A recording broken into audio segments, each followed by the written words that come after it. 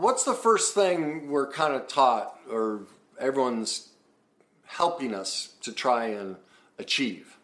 A life with no pain, right? And how are they going about that? Well, basically, they're canceling the whole world out. They're trying to stop anything that would cause you pain. Well, I'm here to tell you that's the problem. The problem with the mental health field is everyone's trying to get you to avoid pain. The answer is in the opposite. We need to become experts in seeking out pain. And I have many ways to prove it to you. The first one is this. All right, this is going to be so obvious, I'll convert you. Mom deserves the best, and there's no better place to shop for Mother's Day than Whole Foods Market. They're your destination for unbeatable savings, from premium gifts to show-stopping flowers and irresistible desserts. Start by saving 33% with Prime on all body care and candles. Then get a 15-stem bunch of tulips for just $9.99 each with Prime. Round out Mom's menu with festive rosé, irresistible berry chantilly cake, and more special treats. Come celebrate Mother's Day at Whole Foods Market. Immediately, what does every single CEO, athlete, politician, actor, actress, anybody who's ever achieved anything, when they tell you their story of how they achieved it, what do they tell you?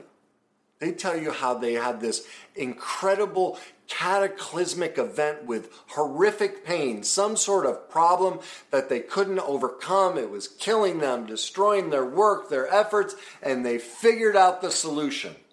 In other words, it was their pain that drove them to the success. And here's what's heartbreaking about this whole culture of canceling everyone out and trying to get everyone, oh, never make me feel bad, and you're the problem, and I'm always the victim, and you need to change so I never feel bad. What does every single person then say once they've achieved all this success? Oh my God, I'd never want my kids to go through this. Like, did you not just hear yourself?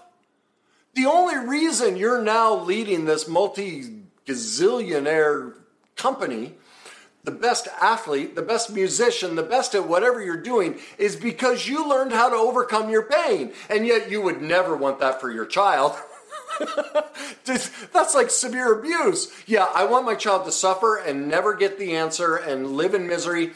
And so I'm going to make dang sure. See, I started this foundation over here to make sure that kids never feel pain, and therefore they never get the answer. Only I am the only one who will ever have the answer, because I'm the only one who learned how to navigate the pain.